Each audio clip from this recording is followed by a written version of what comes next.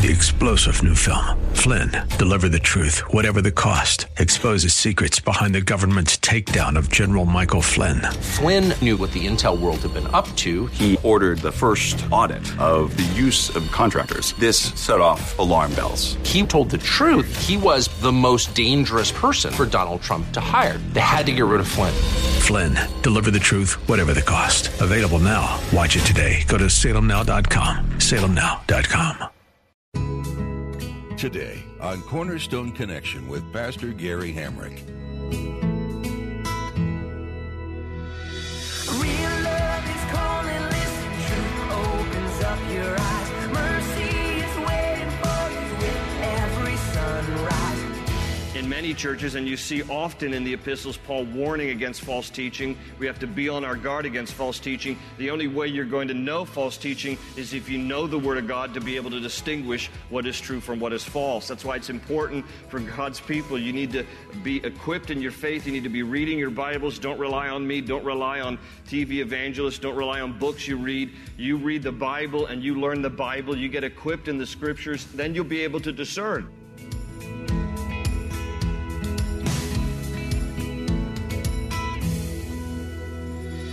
This is Cornerstone Connection, the radio ministry of Pastor Gary Hamrick of Cornerstone Chapel in Leesburg, Virginia. Pastor Gary is teaching through Titus. As believers and followers of Christ, it's absolutely imperative that we guard ourselves from the false teachings and doctrines that attack our faith regularly. So how exactly are we to guard ourselves from such dangerous attacks in the first place? As Pastor Gary will teach you in his message today, the best defense we have comes by none other than regularly reading the Word of God. In his study, you'll learn that while teachings can be beneficial, there's nothing that can compare to the diligent study of the source of our faith, the Bible. At the close of Pastor Gary's message today, I'll be sharing with you how you can get a copy of today's broadcast of Cornerstone Connection.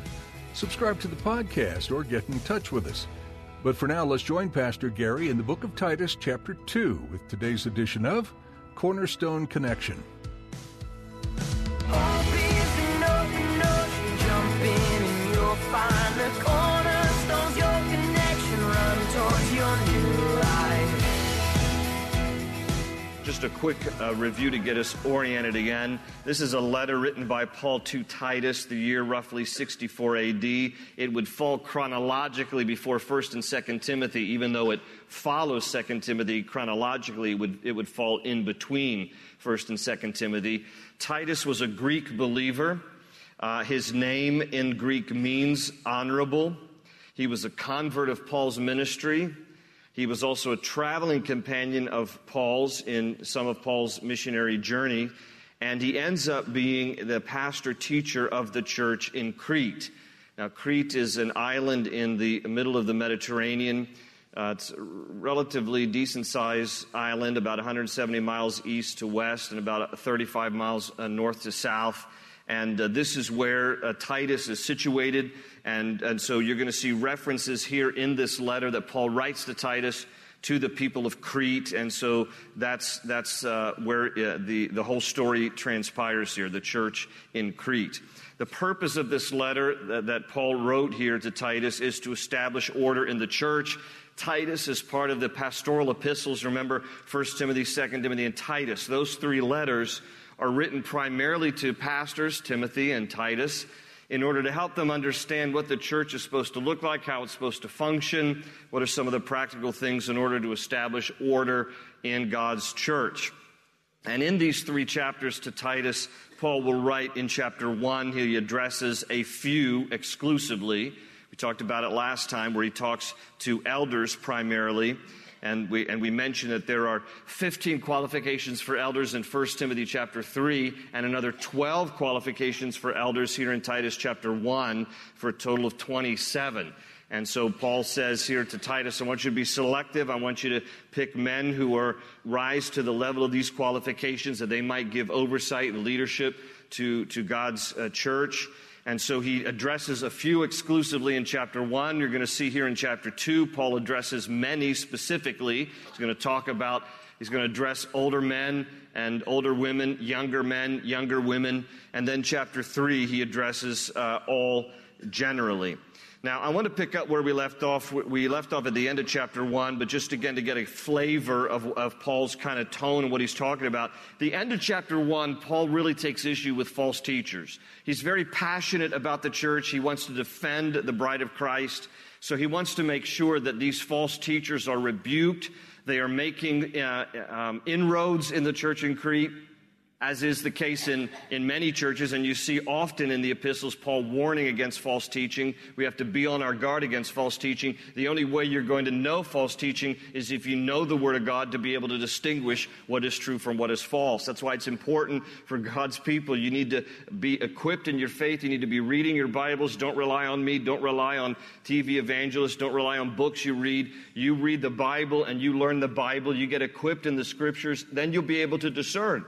But Paul, in his passion and his zeal for the church, wants to defend the church from heresy and false teachers. So his tone, I want you to notice how chapter 1 ends, the end of chapter 1, verse 16, when he talks about these false teachers. He says, they claim to know God, but by their actions they deny him. They are detestable, disobedient, and unfit for doing anything good. What do you really feel, Paul? He's passionate here. Martin Luther once said, quote, a preacher must be both soldier and shepherd. He must nourish, defend, and teach. He must have teeth in his mouth and be able to bite and fight, end quote. So that was Luther's advice. And there's some times, where that might be necessary. And so that's Paul has kind of a biting tone here at the end of chapter 1 because of these false teachers and the damage that they could do to the body of Christ, which is why now when you look at chapter 2 with me, he says to Titus, you must, and he's going to tell Titus how Titus needs to be different from these false teachers. In fact, if you have a New King James or an ESV, it says, but as for you. That's the way chapter 2 begins. But as for you.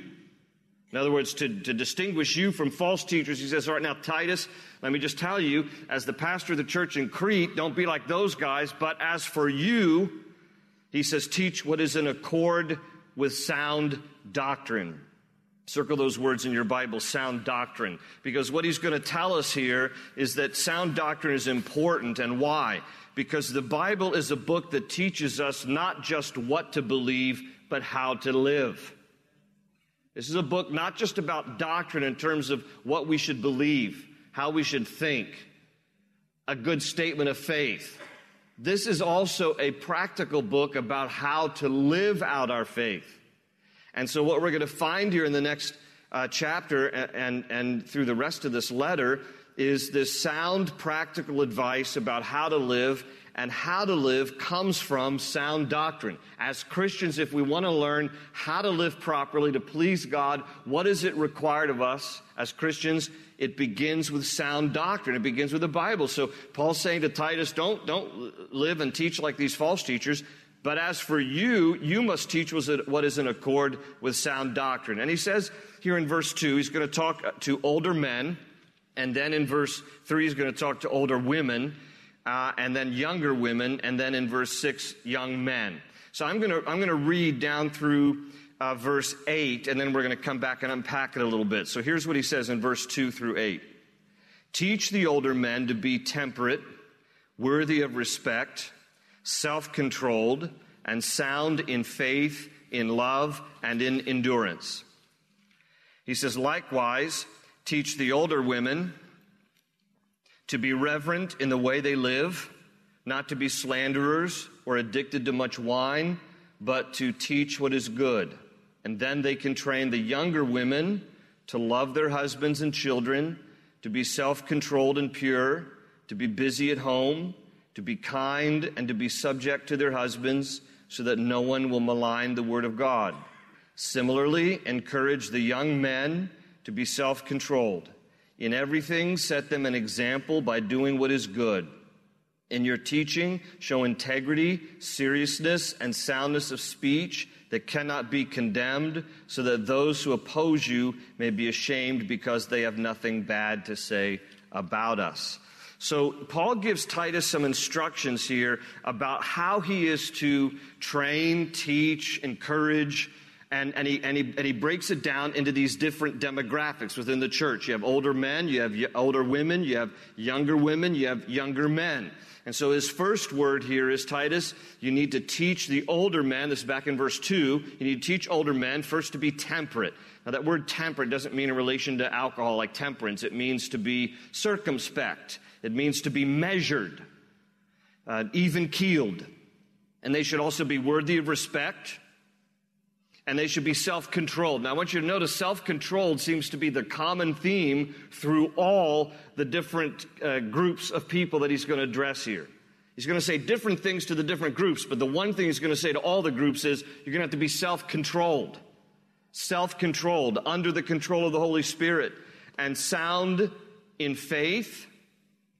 And then it's repetitious. Sound in love and sound in endurance.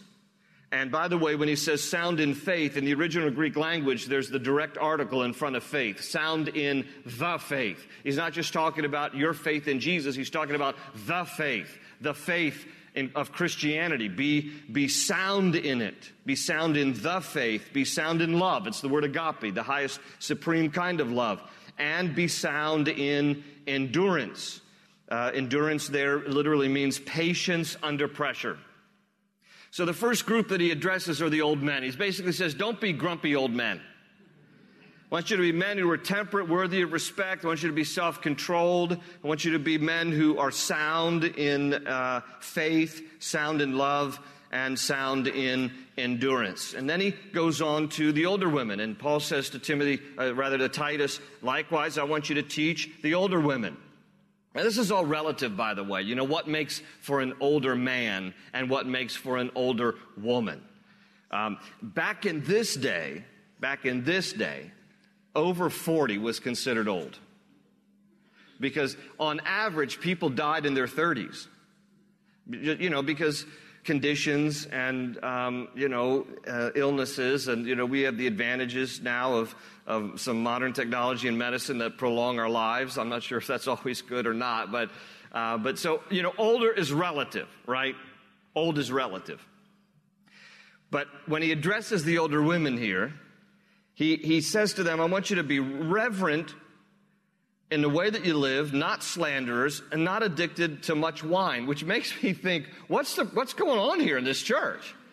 I mean, that these Cretan women are wild cussing drunks, I guess, because he's saying to them, I want you to, challenge them, be reverent in the way that they live, not to be slanderers. And by the way, the Greek word there for slanderers is diabolos. It's where we get the word devil. Do I need to say more there? Just don't be, devil-tongued. Don't be slanderers. A slanderer is one who speaks evil, malicious things intended to damage or destroy someone.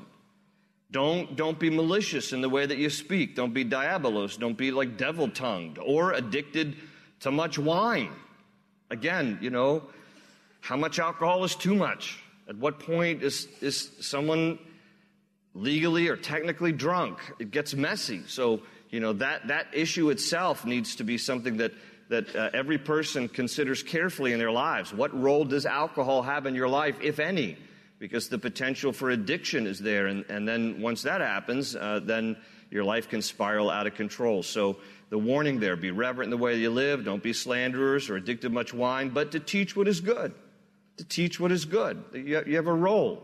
Older ladies have a role of teaching. And here is specifically how they can use that gift of mentoring or teaching. Next verse 4, then they can train the younger women to love their husbands and children, to be self-controlled, there's that word again, and pure, to be busy at home, to be kind and to be subject to their husbands so that no one will malign the word of God.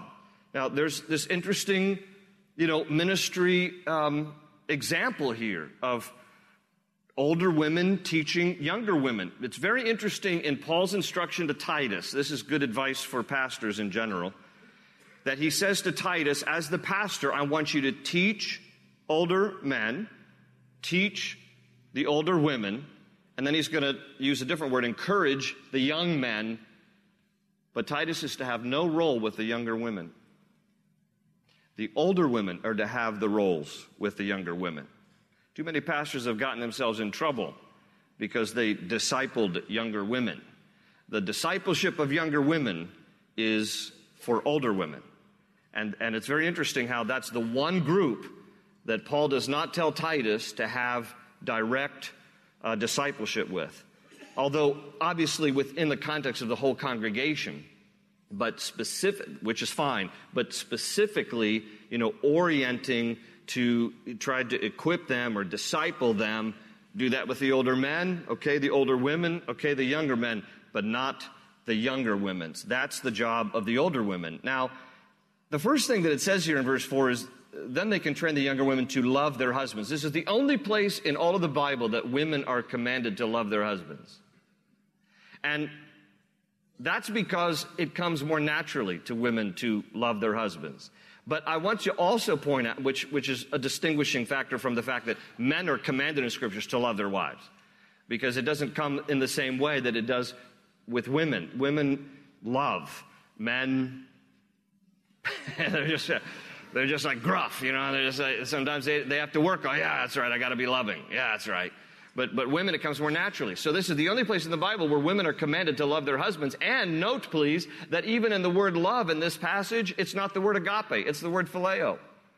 Agape is the highest, most supreme kind of love. Phileo is the brotherly love, which is basically saying this, ladies, just at least like him like a friend, would you please? Just at least like him. I know he's not always that lovable, but can you at least like him? Just, treat him like a friend at least. So younger women, love their husbands and their children. Be self-controlled and pure, to be busy at home. Now, listen, I know that the language here kind of flies in the face of contemporary culture, talking about busy at home, what is all that? And subject to their husbands. It gets worse in the rest of verse 5. Listen, and I mean this sincerely, God has given women a strategic position of influence and assistance to their husbands and children. And it is an irreplaceable, valuable place. And the idea of being subject to your husbands is just the Greek word hupotasso. It means to arrange in an orderly manner. There's an orderly arrangement in the home. It's never, and I have to emphasize this every time we come to passages like this, it's never to suggest that women are second-class citizens or inferior to men. Men are not superior to women. Women are not superior to men.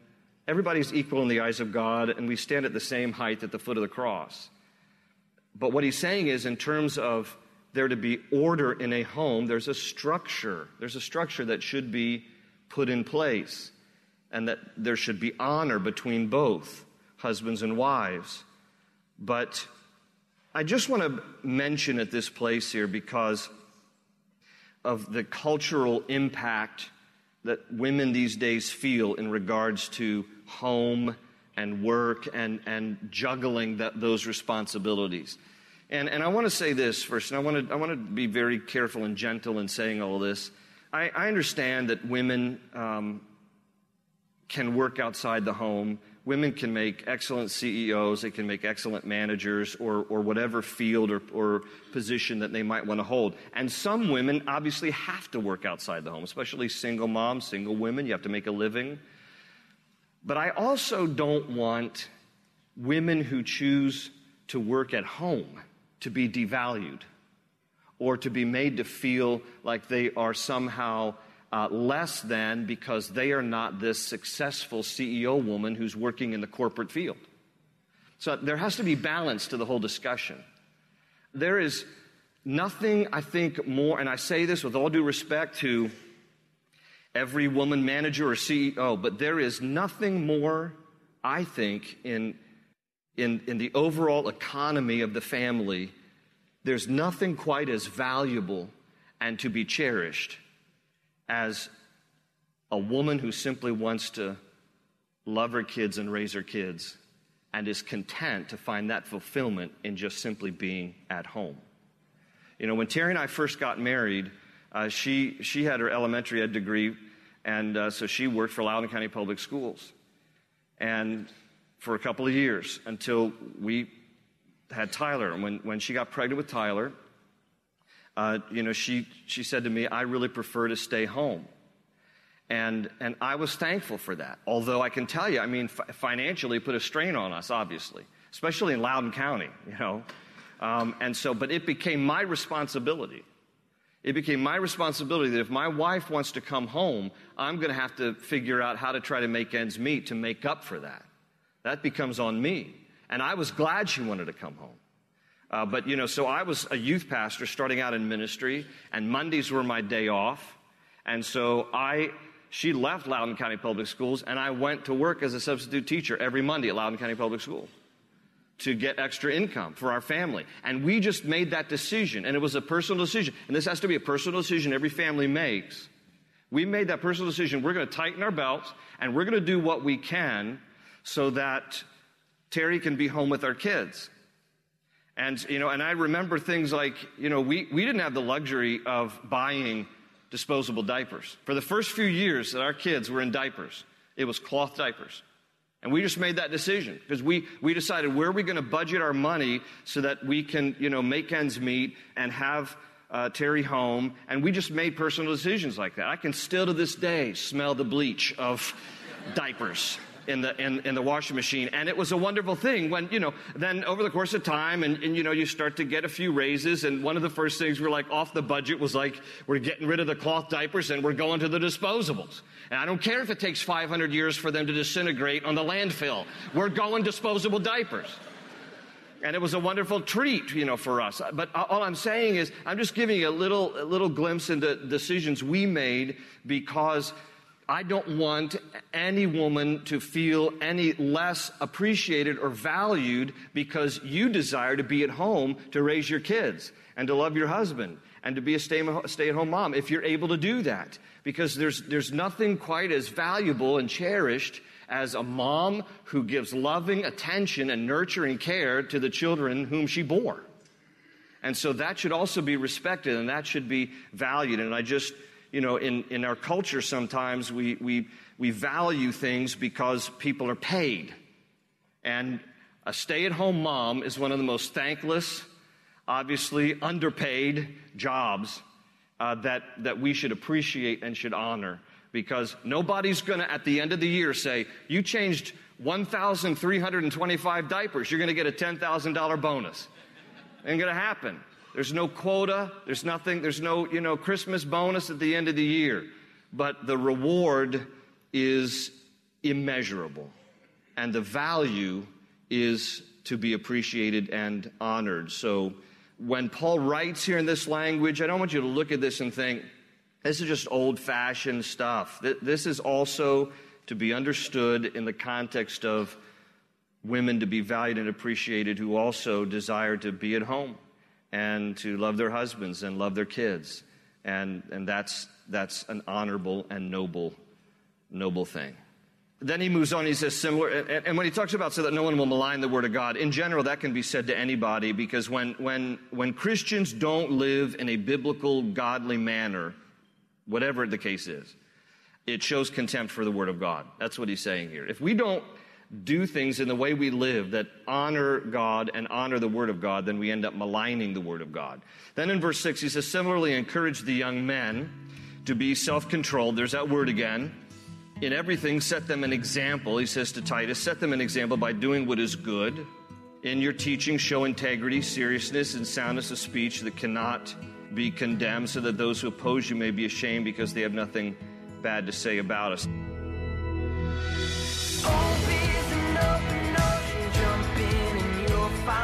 Cornerstone's your connection, run towards your new life. You've been listening to Cornerstone Connection with Pastor Gary Hamrick.